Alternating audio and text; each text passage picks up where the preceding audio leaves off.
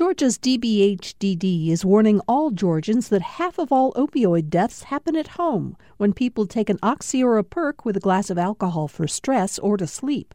Learn more about protecting families from opioid overdoses at opioidresponse.info.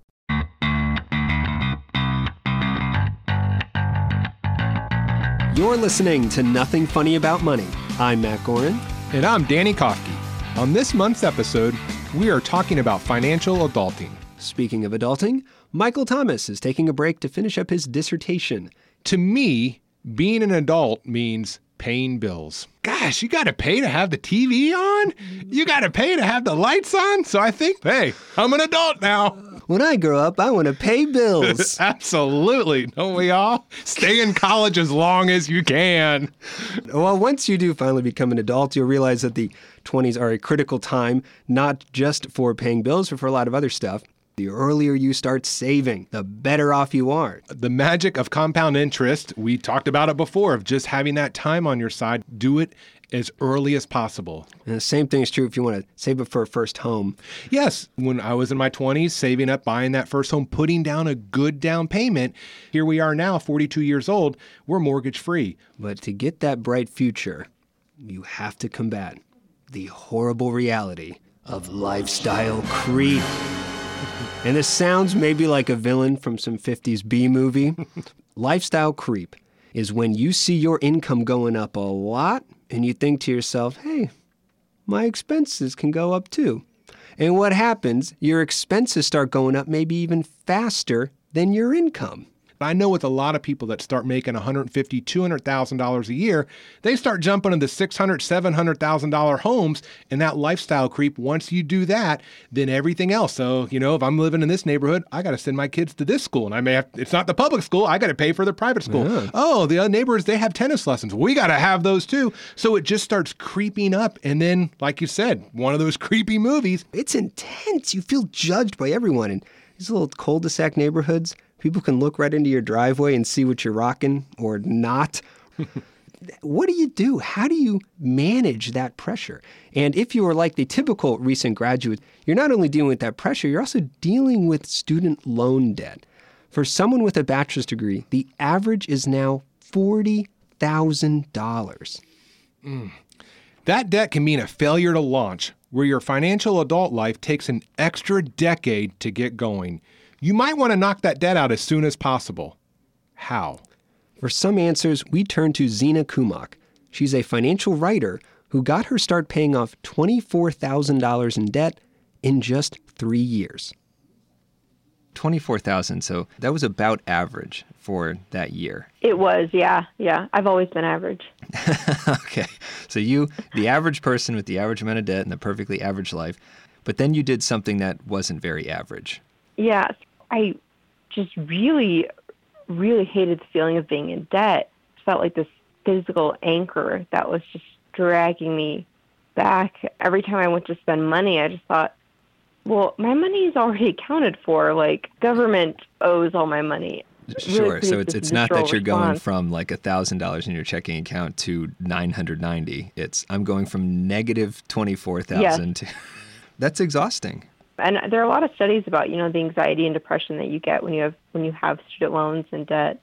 So I just really wanted to pay them off quickly. And I remember through my budget, because I wasn't making that much, I was earning about $28,000 a year, working as a newspaper reporter.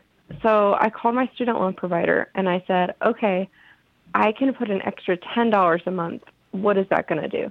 And she ran the numbers and told me that it would actually take off 1 year off my 10-year term. So I'd go from paying it off in 10 years to paying it off in 9 years. Right, so even something that small could make a year difference. Yeah, which is, to me, that blew my mind. And I think if it wasn't for that, I wouldn't have been so motivated, because that made me think, man, $10, like, you can spend $10 in like 5 minutes, right. Go out to lunch or buy a movie. So that got me thinking of, what if I can find 20 or 50 or, even 100?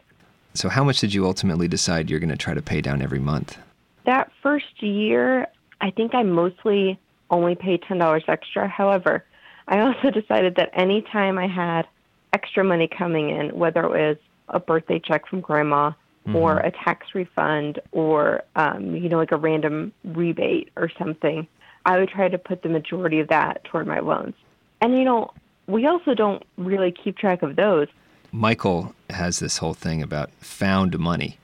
And exactly, the money, it just disappears. So if it's going to disappear anyway, why not put it towards something like paying off your student loan debt? Yeah, and you really have to make that commitment beforehand. And I would always take a portion of it for myself and buy myself something I really wanted. And that always felt good because it felt like, okay, I'm being responsible, but I'm also getting something that I've been pining after for months. The same time you're doing the financially responsible thing, your quality of life is also increasing from where you were before. Yes. So you're better off in every single way. Yes. Right on. So then this goes on, a few months, a year, and what do you see happening to the student loan balance? Is it actually coming down as quickly as you wanted it to? Definitely not as quickly. That first year is very frustrating. One of my lowest points was, so I worked hourly at my newspaper, and it was, 40 hours a week. But on holidays, you got overtime. I remember painfully the next day when it was time to say goodbye to my family thinking, oh my God, I would so much rather have another day with people, because when you're living alone in a city you don't know and being with your family is so important. So that was probably I think when I went too far in that other direction. Mm-hmm. I spent a year at that job, and then I moved to the city where my boyfriend was living, to Indianapolis. Okay. And suddenly I wasn't driving every weekend to see him. And this is back when gas was $4 a gallon. And so I got a little bit of a raise, and then I was saving on gas and a few other things. And suddenly I had significantly extra to put toward my loans. So at that point I started paying another $300 to $400 extra a month consistently. So really ratcheted that up. Before, you're finding this found money and trying to accelerate payments, but then it was the ongoing increase in income and the ongoing decrease in costs. Every single day you've got a surplus you didn't have before. That's when you turn the corner. Yeah, and that, I really try to live on as if I'd never gotten a raise at all. It's funny because I remember someone at work asked, are you looking at a new car? And I was like, nope. Or, I remember people, one time my boss he would always want to go out to eat. And I, of course, never wanted to go out to eat. And he said, well, don't you have any fun? And I never said this to him, but I said, well, I was budgeting for entertainment, fun things. But I was like, fun is not hanging out with your coworkers at some crappy restaurant for an hour. I'd rather go take my leftovers and read for an hour in the break room. Wow. I don't feel that way about you, Chris. Chris and I are sitting here. No, I really enjoyed my coworkers, but I thought, well, that's not worth it. That $10 can buy me something I really want. Yeah, so you're being very intentional with your money, and you still had that sense of, I don't have $2,000 in the bank or whatever. I have negative, maybe at that point, $15,000.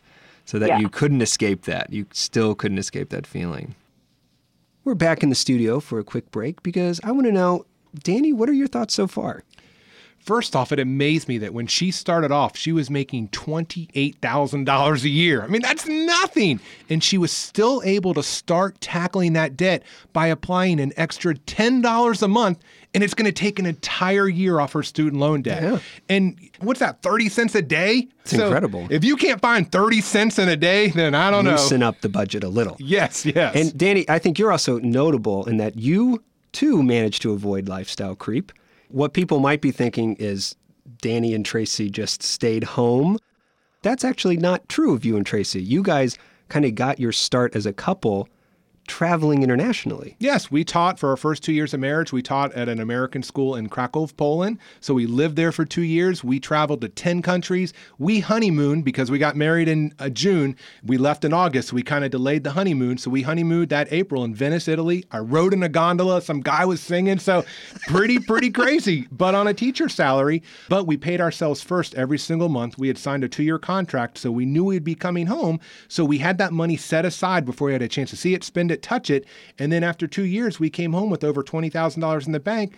And that started us putting a nice down payment on a mortgage, buying a car, those types of things. But we didn't let the lifestyle dictate how we were going to live, and we still don't. We still kind of try to live on one salary, but then we have the freedom to pursue those things that we want to. Avoiding lifestyle creep does not mean avoiding having an interesting, fun life. It really means more about avoiding these really high fixed expenses. We've got to go to break in a moment, but first, quiz time! Of all the different ways to spend our money, one in particular is the most commonly linked to lifestyle creep. Which category of expenses leads to the worst lifestyle creep? What's the creepiest category? Danny's got it. Think about it, mull it over, make bets with your friends. We'll get you those answers after the break. You're listening to Nothing Funny About Money on WUGA. 91.7 and 94.5 FM. I'm Matt Goren. And I'm Michael Thomas. Reach out. We'd love to answer your questions and help you achieve your goals. Follow us on Facebook and Instagram. And connect with us online at nothingfunnyaboutmoney.org. Support for Nothing Funny About Money comes from Elwood & Getz Financial Planning and Investments. As fee-only financial planners, they are fiduciaries to their clients. That's ELWOODGOETZ.com. Whose car is pulling up in Jerry's driveway? Wait, is that Jerry? Did Jerry just buy another car? Hey, Jerry. Hey, Tom. How you like the new ride? Yeah. Is that a Tesla? Oh, yeah. Brand new. Wow. Got bored with the BMW already, huh? What's that? Well, you sold the BMW and bought a Tesla. Oh, no. I still have the BMW. It's in the garage. Yeah, that's more of a winter car. And then I have the Audi for long-range driving and the Mini Cooper for mountains. I had no idea your garage was that big. Yeah, when we remodeled the house and added the basement, we just extended the garage into the old game room. You remember where I had the arcade? Right. Yeah, that's in the basement now. Sure. Anyway, pretty pumped about the Tesla. Jerry, don't take this the wrong way, but do you really need all those cars? There goes Frugal Tom again. Ow. Nah, I think this is almost enough. Marcus across the street thinks he's hot stuff with his third Range Rover, so I had to show him what we're all about. 3 Range Rovers? Odd-numbered addresses all the way, right, bro? Sure. Anyway, gotta run. Meeting with the loan officer about my second mortgage. Something about garnishing my wages, whatever that means. Garnishes for salads. I don't even have 1 Range Rover. We're back. On this month's episode, we're talking about lifestyle creep. Before we took a break, we asked, which category of expenses leads to the worst lifestyle creep? And the answer to that? Housing. So what's so bad about housing? Housing as our single biggest expense can be really dangerous because you spend so much every month and you're locked in. Well, playing devil's advocate, isn't it good to kind of be locked in so you can build equity in a home? Fine. I'm not saying don't buy a house, but do you buy the $200,000 starter home or the $600,000 keeping up with the Joneses home? Because the difference in those monthly payments is huge. And then if a year or two in you decide, I cannot afford the $600,000 house, now being locked in isn't so great because you've got to sell the house and you might take a big loss just on the realtor fees. I agree. And, I will even say I bought the $89,000 starter home. So there you go. I wasn't even $200,000. But what's really scary, I will say, Matt. Housing prices have gone up. They have. But the scary part to me is, so we recently sold our house. Yep. And the first person that put an offer in was actually going to walk away at closing with money in their pocket. They were financing 101%. And the company was agreeing to that. And I asked my realtor, I'm like, I thought this stopped. And he said, it never has. So I said, hypothetically, because it takes a while to get kicked out of a home, these people could have walked away with a couple $1,000s in their checking account, not paid the mortgage for a year. By that time, they'll get kicked out and basically live and make money off of it. So it's, to me, you're right. You have to be smart about it because a bank is going to tell you, or your mortgage lender, you qualify for this much. They can kind of find ways to get you as much house as you want. Is that Is that 101% mortgage? Is that in the simple dollar? Did Trent Ham have that as the simple dollar tip? I did not read it. So if it's there, you can try to find it, but I don't think he did. We're referencing last month's episode on cash flow. I'm pretty sure Trent did not say get foreclosed on your house as one of his tips. Now we're talking about buying a home, but the same thing can be said about renting. You're locked in when you rent for a year. And there's a place here in Athens, a student housing, $1,950 a month for a one-bedroom apartment downtown. Not making that up. Look it up yourselves. I've got students in my class now. We paying as low as $375 a month. So the one student has locked themselves into an extra $1,600 a month. You want to get out of that, you might lose the security deposit. You might be still on the hook for paying all that rent. That's what I mean when housing can be so dangerous to get locked in. It is, and I think that's what probably gets the average person, when you look at the financial crisis that our country went through, or the average person that's going through financial struggles. I think housing is probably the biggest culprit of that. They have too much house than they can truly afford.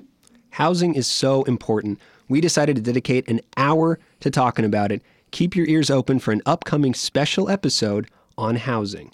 Until then, let's return to part 2 of our interview with Zina Kumok, where she talks about saving money on her housing. We're in the middle of your second year out of college. You're trying to pay this off. You're making more money, and were you just staying at the extra, say, $300 a month? How long did you maintain this phase? I think it might have been like an extra, I want to say closer to 400. Mm-hmm.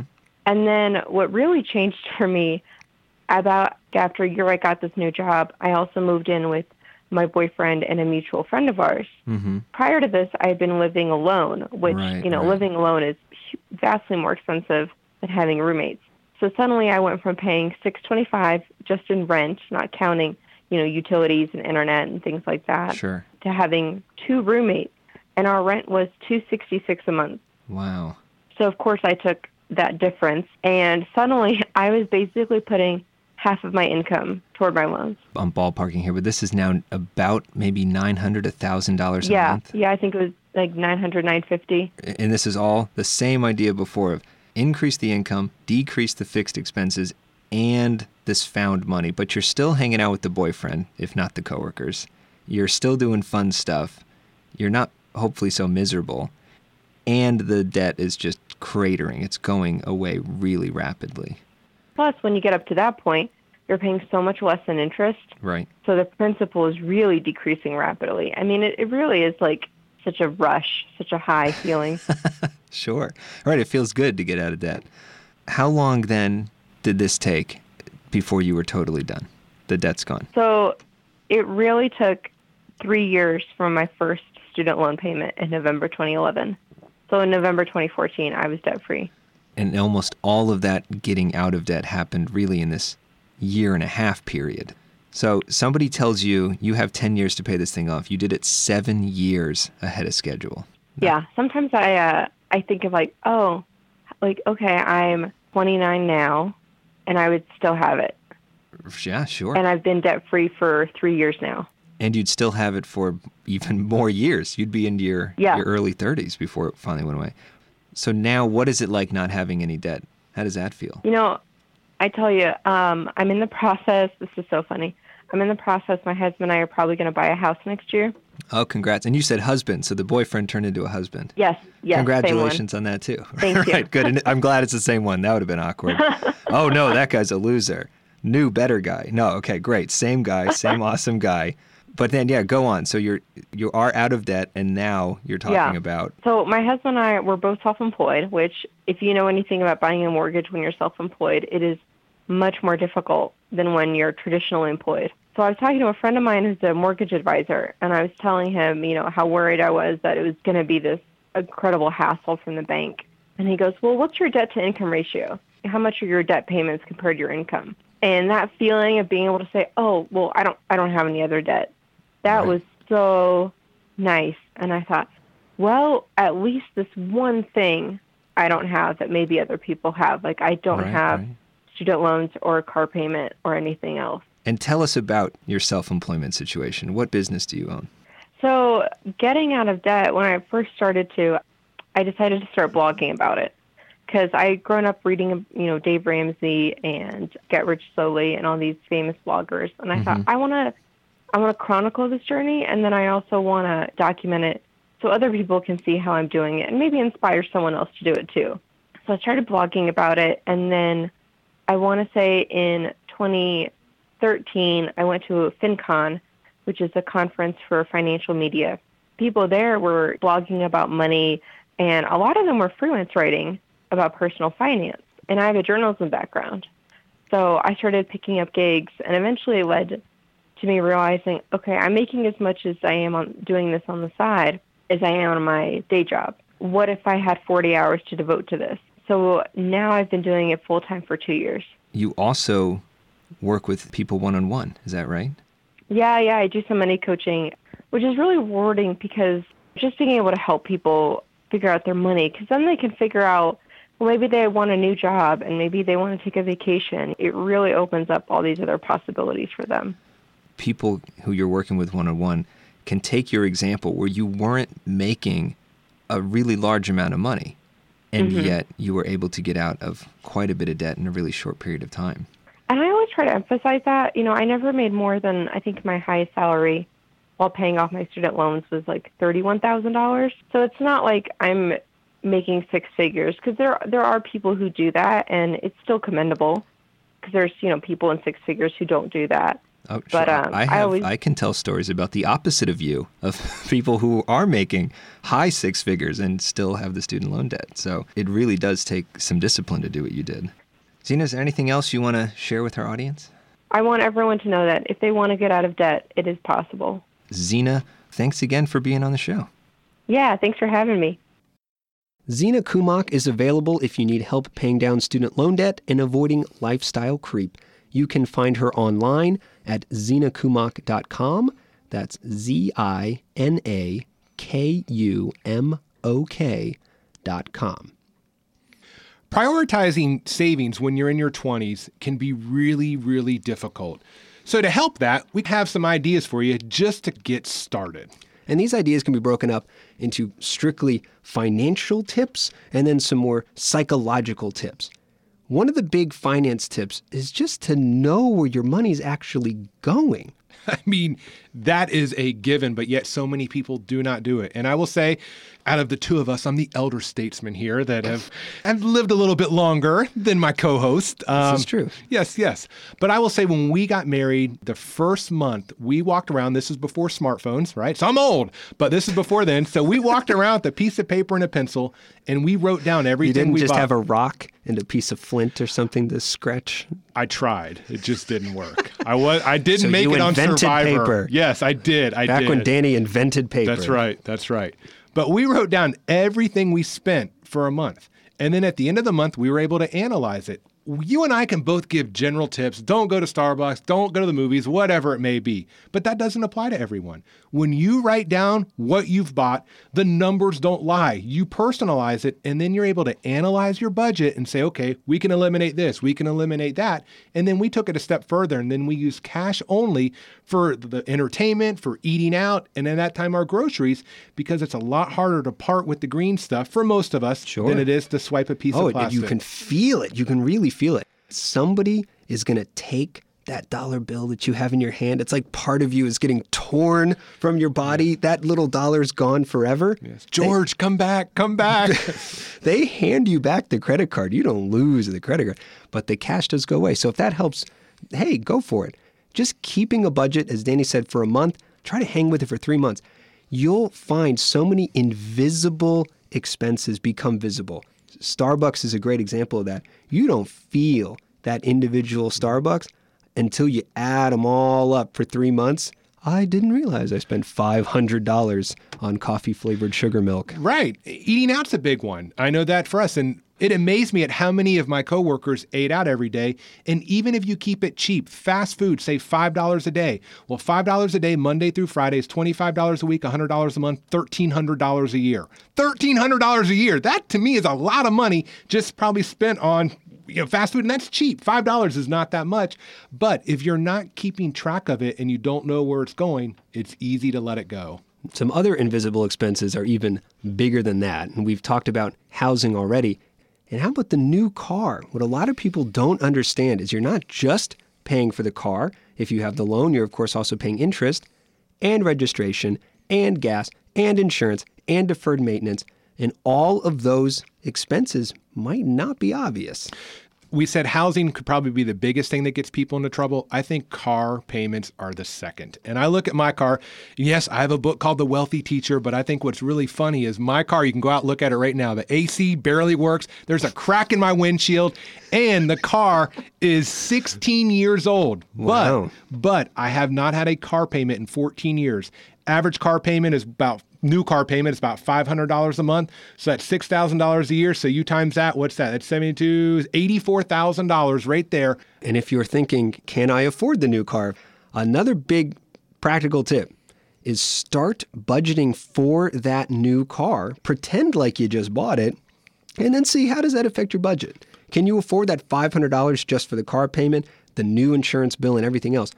Do that now before you're locked into the new car. And if you find it's too much, you can't afford things, well, good that it was just on paper. Take it a little further. When you do have a car, if you have a car payment, continue paying yourself that payment even when the car is paid off. You keep a car 10 years, and let's say 5 of the years you've been paying yourself a car payment, well, you're going to have this chunk of change sitting right there, a lot more than change, and you'll be able to go buy another car, hopefully outright, if not outright, for a lot less than what it's going for. And this brings us to another big tip, is the pay yourself first. When you are making these automatic payments, like Danny's saying, do it at the first of the month. Before you spend any money anywhere else, that automatic payment goes into savings, goes into investing. You don't feel it because you never saw it in the first place. It's put aside, and then if you blow everything else, guess what? You've still made a smart financial decision because you have money set aside. And you don't need to do this manually. Any bank account, any credit union account has the option to set up automatic payments. Lifestyle creep happens for 2 big reasons. One, as we said, we have no idea how expensive things are. But the other big reason is that we feel the need to keep up. We've all heard it, keeping up with the Joneses. I mean, it probably should be keeping up with the Kardashians, right? Because we try to emulate them as well. Yeah, who cares about the Joneses? But we do. We try to emulate our neighbor across the street that on the outside, you have that white picket fence, the 2 kids, you drive the nice car, you got a nice wife, everything seems perfect. Yet, we don't see behind closed doors at night where they could be arguing. They could have $50,000 of credit card debt. They could have people calling them at all hours saying, hey, I want my money. We don't see that. Those people are struggling. They're probably not judging you. They might be feeling like you're judging them. And if having all that judgment going back and forth between you is so important, that doesn't sound like a good friendship to me at all. So maybe get those people out of your life. Surround yourself with people who value you and want to move you forward. I hang out with teachers, right? So most teachers are broke. I don't have to try to say, oh, you don't look in a school parking lot and see a bunch of BMWs, all right? So just hang out with broke people and you'll be okay. Danny is also a teacher. To all those of you who are starting to draft the email right now, you wrote the book. Yes. If you're having trouble with any of this, reach out. Visit nothingfunnyaboutmoney.org and send us a message. Just look on the right side of the page. We're happy to help over email, phone, or in person. And if you help out an organization, we love to speak to an audience. We've given talks literally coast to coast and want to hear from you too. If you're looking for some light reading, head over to Amazon.com, search for The Wealthy Teacher, and check out Danny's most recent book. Is that it? I think so. Thanks again, as always, to our executive producer, Chris Shoup, and our audio engineer, Garrett Burke. Thanks also to Zina Kumok for being on the show. And thank you for listening. Until next time, peace.